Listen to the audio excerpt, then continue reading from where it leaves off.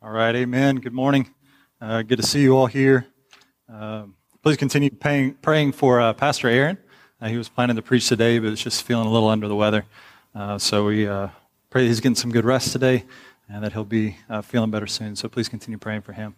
We're going to be starting our study in the Gospel of John this morning. Pastor Aaron gave us a great intro last week, kind of an overview of the book, and we're going to start in on the text today. So if you would go ahead and turn to John 1.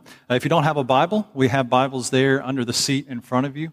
Or if reading on your phone ends up being a distraction, please feel free to use one of those hard copies that we've got there. We want to give God our undivided attention as we worship and study His Word today and hear from Him. So let's protect this time and really focus in on what John has to say to us this morning, what God has to say to us through His Word. All right, so the opening verses of the Gospel of John, we'll be looking at the first 14 verses, and these are huge verses for our faith. I think it was Pastor Aaron that said last week, if we just had the Gospel of John and the Gospel of Romans, Christianity would continue on unabated because there is so much rich theology and doctrine in there for us and gives us such a clear picture of who Christ is and of what our faith is and who we are called to be as Christians. This is arguably one of the most important and foundational texts in Scripture. There is so much contained in these 14 verses that informs just the most basic truths that we believe about our faith, and it's all centered on one person, Jesus Christ. John opens this gospel account by going directly to what God has done for us by sending His Son, Jesus, to earth in the flesh. Right off the bat, what John writes here distinguishes the Christian faith from all other religions. No other religion claims to have a God who took on flesh, who came in human form to earth to associate with us, to live among us, to serve us, to die for us, and then to rise again for us. As a matter of fact, for many religions, this whole idea of an incarnation, of God taking on human form and coming to earth, is unthinkable. Muslims, for example, will reject the deity of Christ because to them it's unthinkable that God would stoop so low as to take on human form. Even the Jewish people scoff at the idea that God would become a man. In their view, He's so separate from His creation that He could never taint Himself by becoming like one of us. They rejected the idea of an incarnation in Jesus' day, and they continue, sadly, to reject that even now.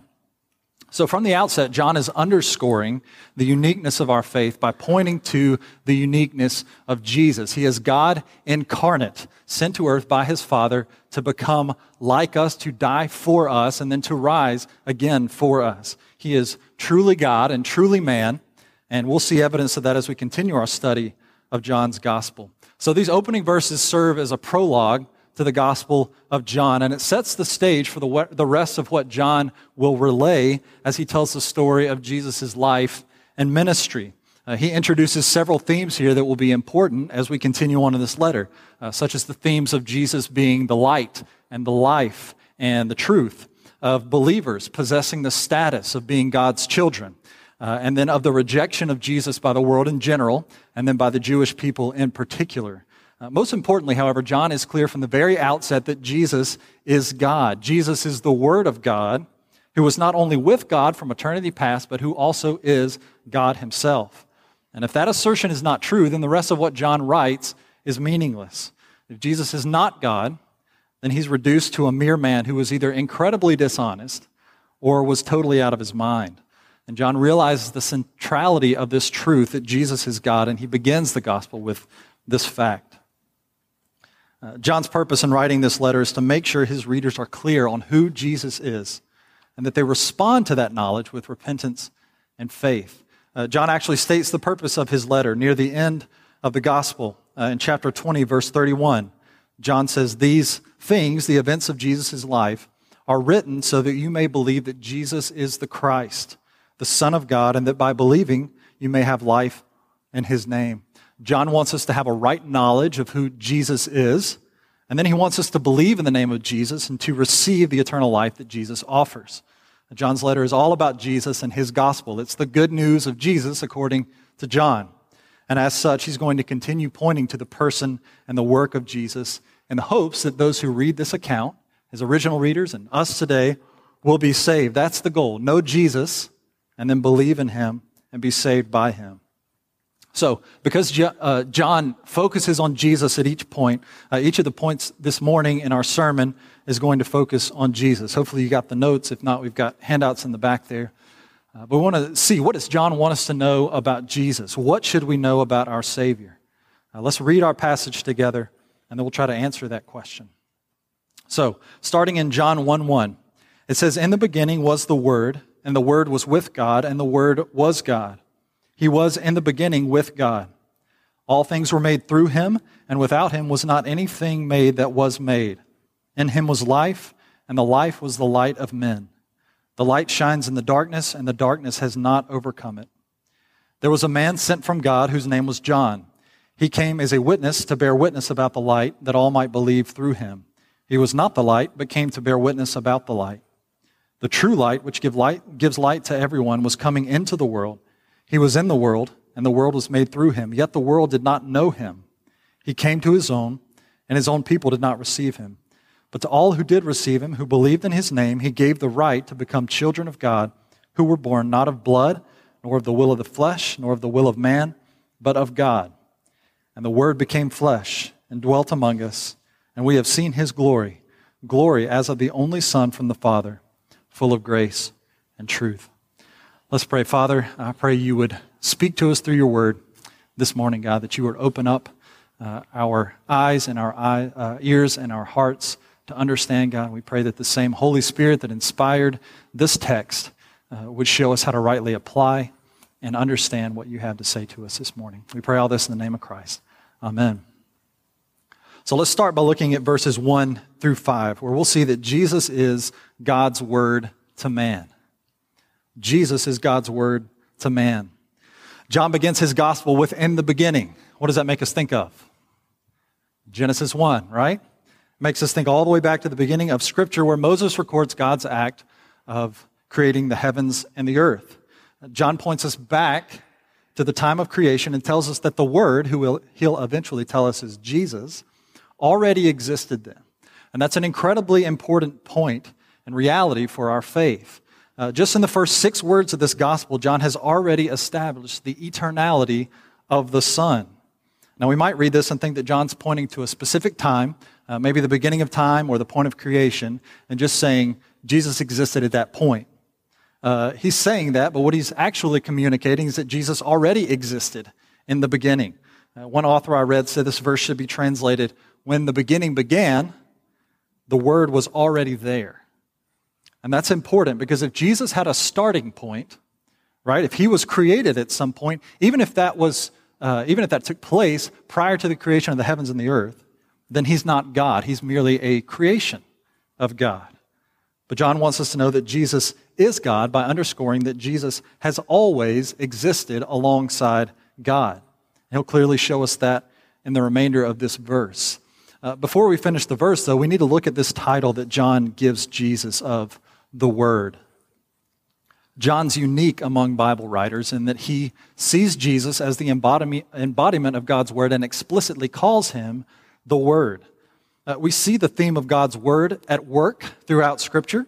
For example, in Psalm 33:6, David says, "By the word of the Lord the heavens were made, and by the breath of his mouth all their host." So God's Word can be what God says, or it can represent his creative power. But we never see it used to describe a person like we do here in John.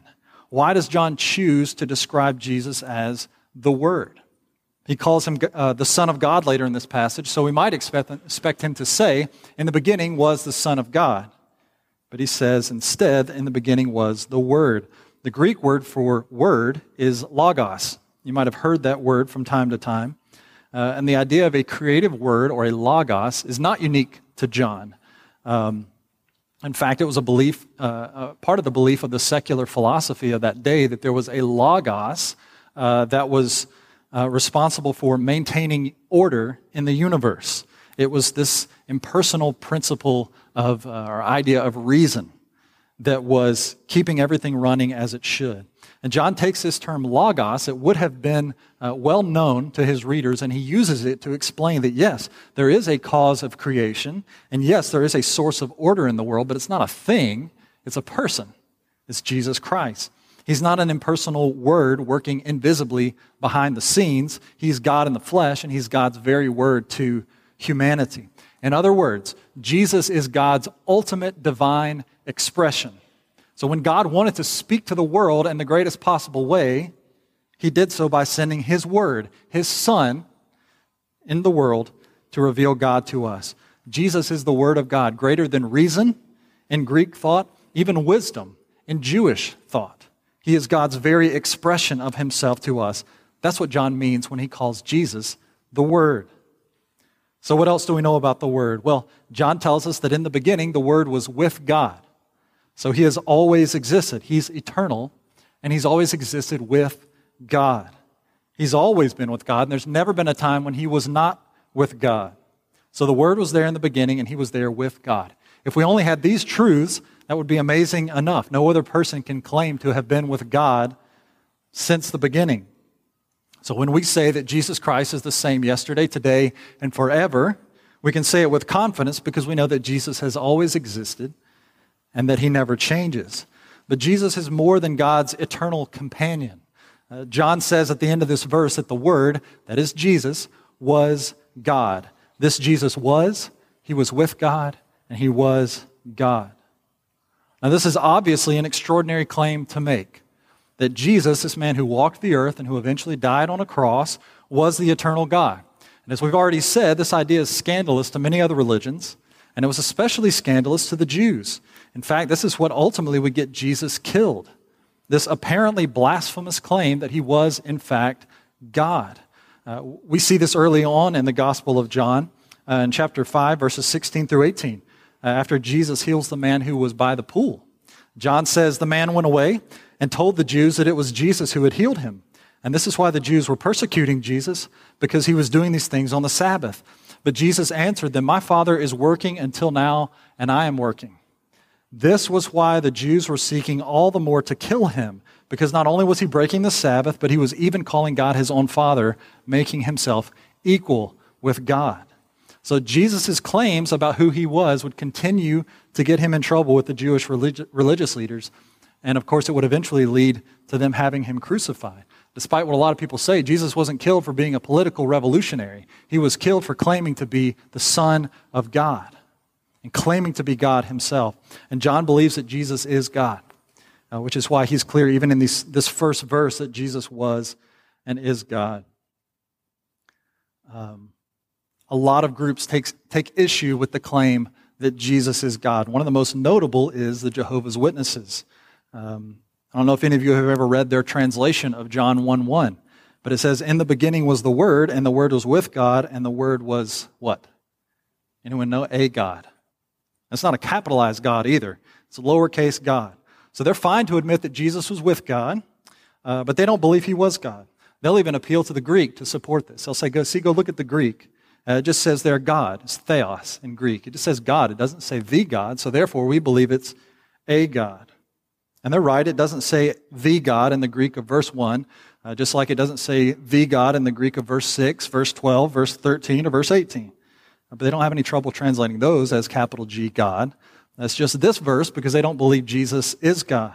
And they don't want to translate this verse in a way that says that he is. There's a reason it doesn't say the God in the Greek. If it did, it would make it difficult for us to figure out what the subject of the sentence is. Is the subject the God or the Word?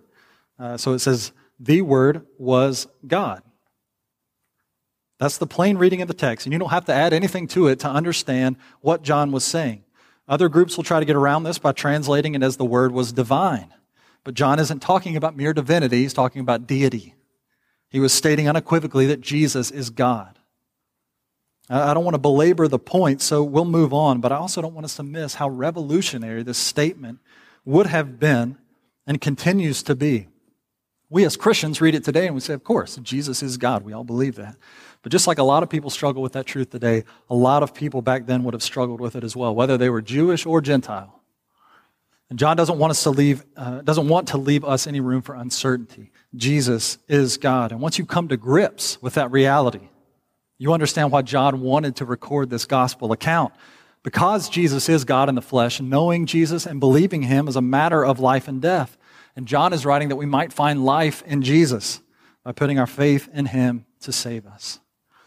So moving on to verse 2, it looks like John is just restating himself. And he is, but he's also making it clear that whenever God has existed, Christ has existed as well. He says in verse 2, he was in the beginning with God.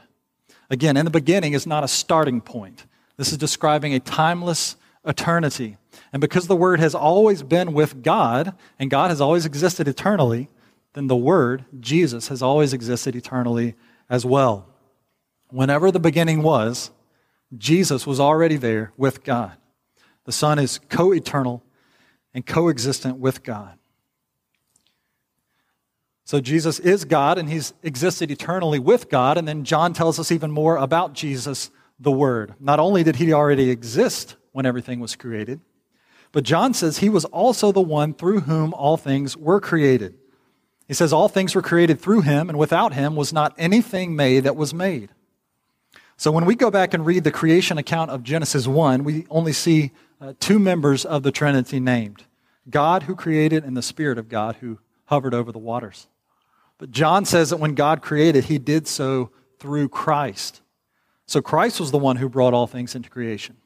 So what we realize now when we read Genesis 1 is that all three members of the Trinity were present and at work at the time of creation: Father, Son, and Holy Spirit. There are some who say we don't need to believe in a Trinitarian God because the Bible doesn't have the word Trinity in it. Well, the Bible doesn't have the word Bible in it either, but we don't have a problem using that. Trinity is simply the term we use to summarize or represent what the Bible teaches us about who God is, that he is one God in three distinct persons who are each equally God. One God, three distinct persons who are each equally God. We may not be able to wrap our minds around that truth, but we can't deny that it represents the teaching of Scripture. We see all three members of the Trinity mentioned or present at several points in Scripture, most notably at the baptism of Jesus. Jesus is baptized, the Spirit descends on him like a dove, and the Father voices his divine approval of the Son. And we know based on what John says here that Father, Son, and Holy Spirit were present in the beginning as well. So what is John telling us here? He's telling us that Jesus is the eternal creator God. There are other passages in the Bible that support this truth as well. 1 Corinthians 8:6, Paul says, "Yet for us there is one God, the Father, from whom are all things and for whom we exist, and one Lord, Jesus Christ, through whom are all things and through whom we exist." Colossians 1:16, "For by him," that's Jesus, "all things were created, in heaven and on earth, visible and invisible, whether thrones or dominions or rulers or authorities, all things were created through him and for him." And then finally, Hebrews 1, verse 2, "But in these last days, he," that's God, "has spoken to us by his Son, whom he appointed the heir of all things, through whom also he created the world." So 4 verses, including our verse in John, that clearly state that everything was created by Jesus and is being upheld by Jesus.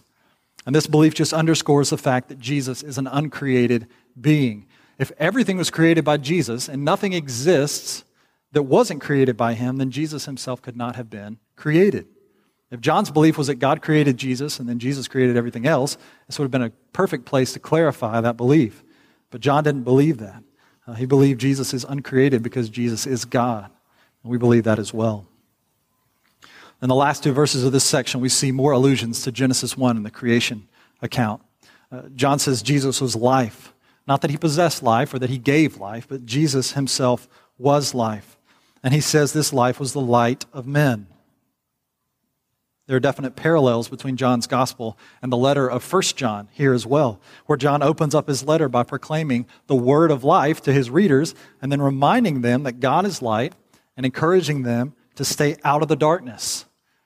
Jesus is the source of life, both physical life and spiritual life, and he is the source of light, a light that shines into the darkness of this world. Just as God sent light into the world at creation, now he sends the light of his Son into the world so that we can become new creations.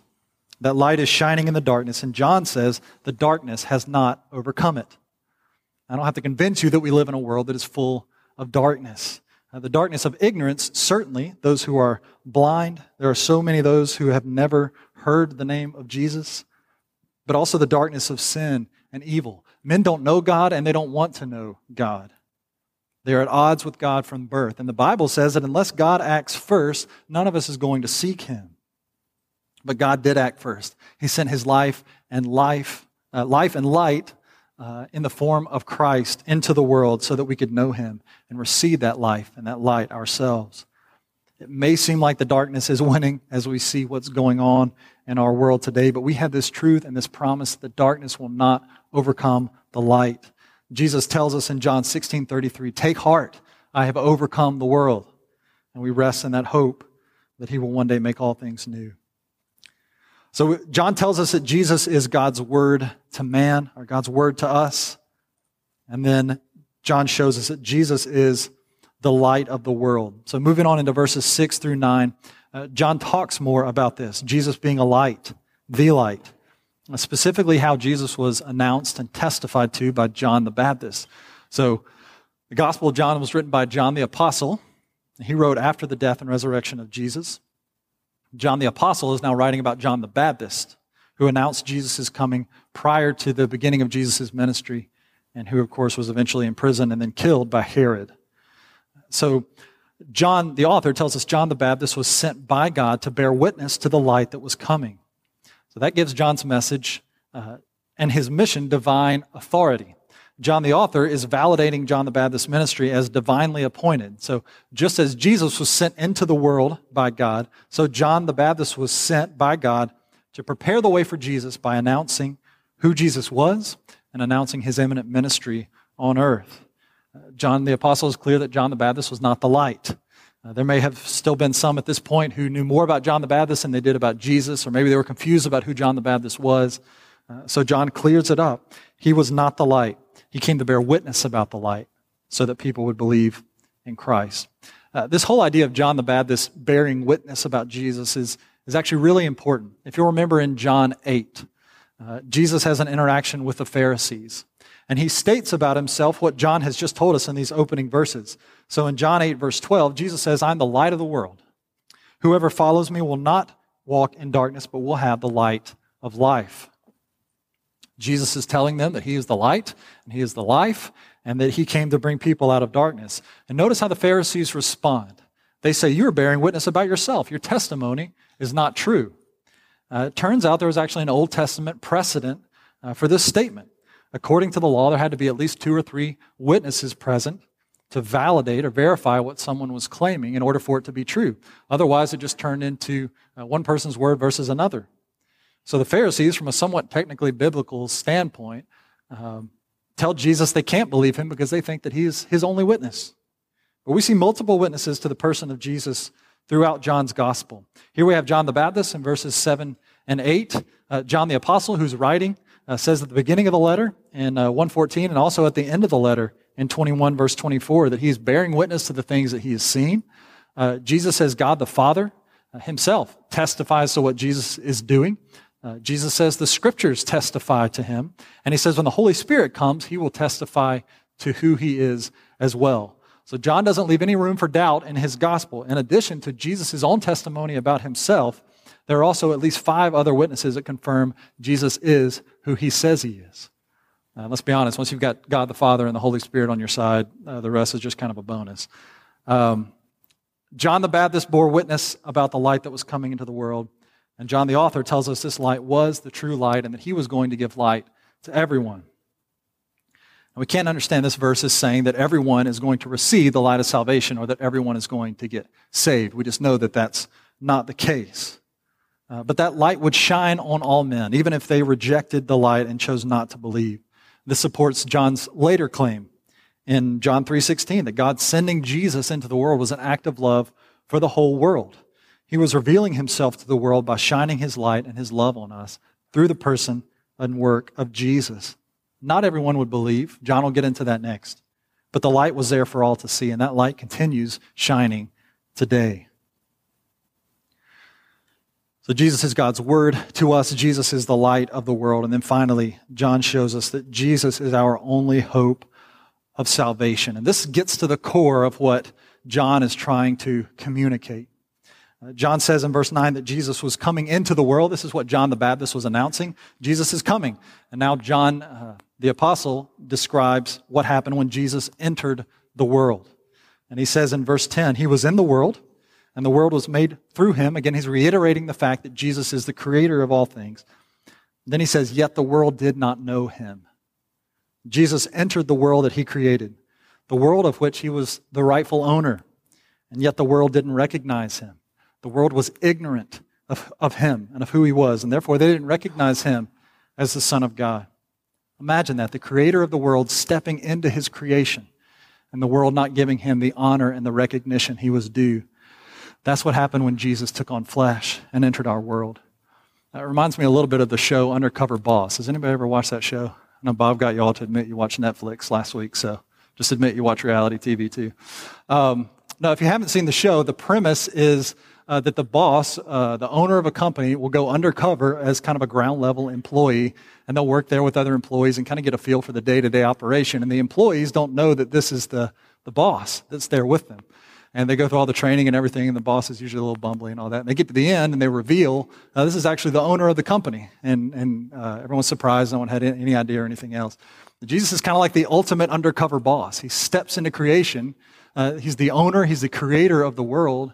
And yet the world doesn't recognize him. They don't treat him as the creator and the savior of the world. We might say, well, the world was ignorant. They didn't know to expect Jesus, so it's no wonder they didn't recognize him. John moves from the world in general to the Jewish people in particular. And he says they didn't recognize him either. In verse 11, he says he came to his own. And that could be referring to his own people or his own creation or his own home. And his own people did not receive him. And his own people here is referring to the Jewish people, the people of Israel. They should have known who Jesus was. They were his special people, set apart to belong to him and to worship him. But they not only didn't recognize him, they rejected him as well. This will be a common theme throughout John's gospel, that the Jewish people, God's elect people, who were given the promise of the Messiah, would reject Jesus and his teaching and would ultimately carry out his crucifixion on the cross. It's a sad reality, but the Jewish people rejected their Savior. They put him to death. The majority continued to reject him throughout the early years of the church, and the majority continued to reject him today. You see, believing that there's a God is not enough. The Bible is clear that we must believe in Jesus and put our faith in him in order to be saved. Jesus says he was sent by God to the lost sheep of Israel, but those sheep, by and large, rejected their shepherd. Thankfully, though, that's not the end of the story. There were many who rejected Jesus, but thank God there were also many who believed in him and were saved. John moves from Israel and now gets even more specific. He's gone from the world to Israel, and now he's talking about the church, the true Israel. And he says, but to all who did receive him, who believed in his name, he gave the right to become children of God.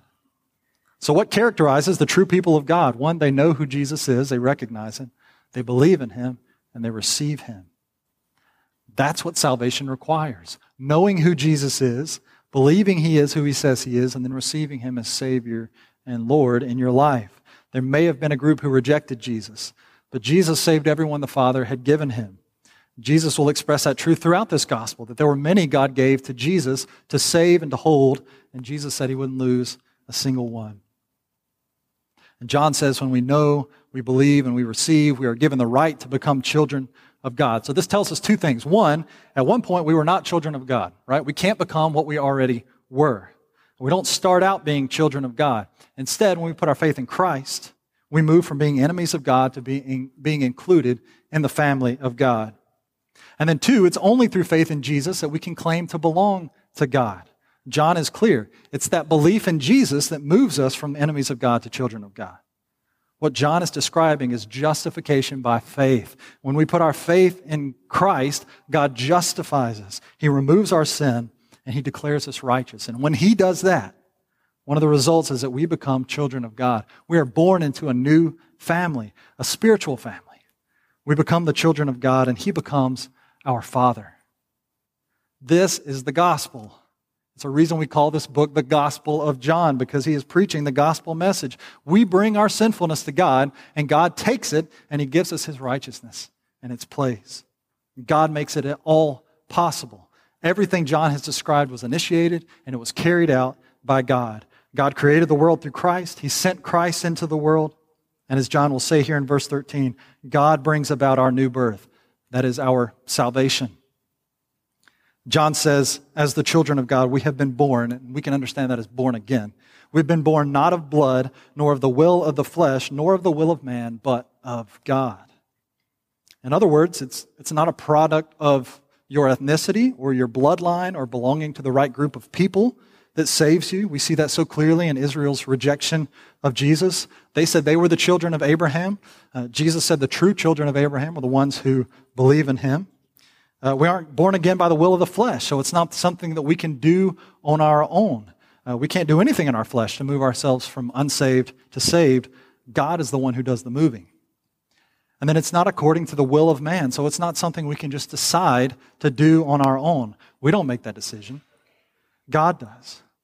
Everything is initiated and carried out by God. Just as we didn't decide to be physically born, so we don't just decide to be spiritually born. We are born of God and adopted into His family only when He moves in our hearts and convicts us of our need for Him and gives us the faith we need to believe in His Son. This is what God does. He moves us from darkness to light, from death to light, and from His enemies to His children. And He made it all possible by sending Christ to take on flesh, to live among us, to die and rise again for us. That's the gospel. And John closes out this passage with this verse. He says in verse 14, "And the Word became flesh and dwelt among us, and we have seen His glory, glory as of the only Son from the Father, full of grace and truth." Again, this declaration would have been so scandalous to the people hearing it back then, and it's still scandalous today. God actually became human and lived here on earth? He did. And because He did, we can have hope of living forever with Him. John says the Word became flesh. So He didn't stop becoming God. He just took on flesh as God. He's what we often call the God-man. He was truly God and truly man. He was God incarnate, the Creator who put on creation so that He could dwell among us. This verb dwelt here in verse 14 literally means Jesus pitched His tent among us. So it points all the way back to when Moses set up the tent of meeting where he would meet with God on behalf of the people. He set it up outside the camp because the people were afraid to encounter God. So Moses would go outside the camp to meet with God in that tent, and he would intervene on behalf of the people. Then came the tabernacle, and that was placed right in the middle of the camp. And that's where God dwelled among His people. Eventually that was replaced by the temple. And in all these structures, God was dwelling with His people, but He was still removed from His people. He was outside the camp, and then He was inside the camp, but He was separated by the veil. And then God sends Jesus. And through Jesus, God pitches His tent, or He tabernacles with us in a whole new way. Now we have God in the flesh living among us. We're able to look at Him and touch Him and interact with Him face to face.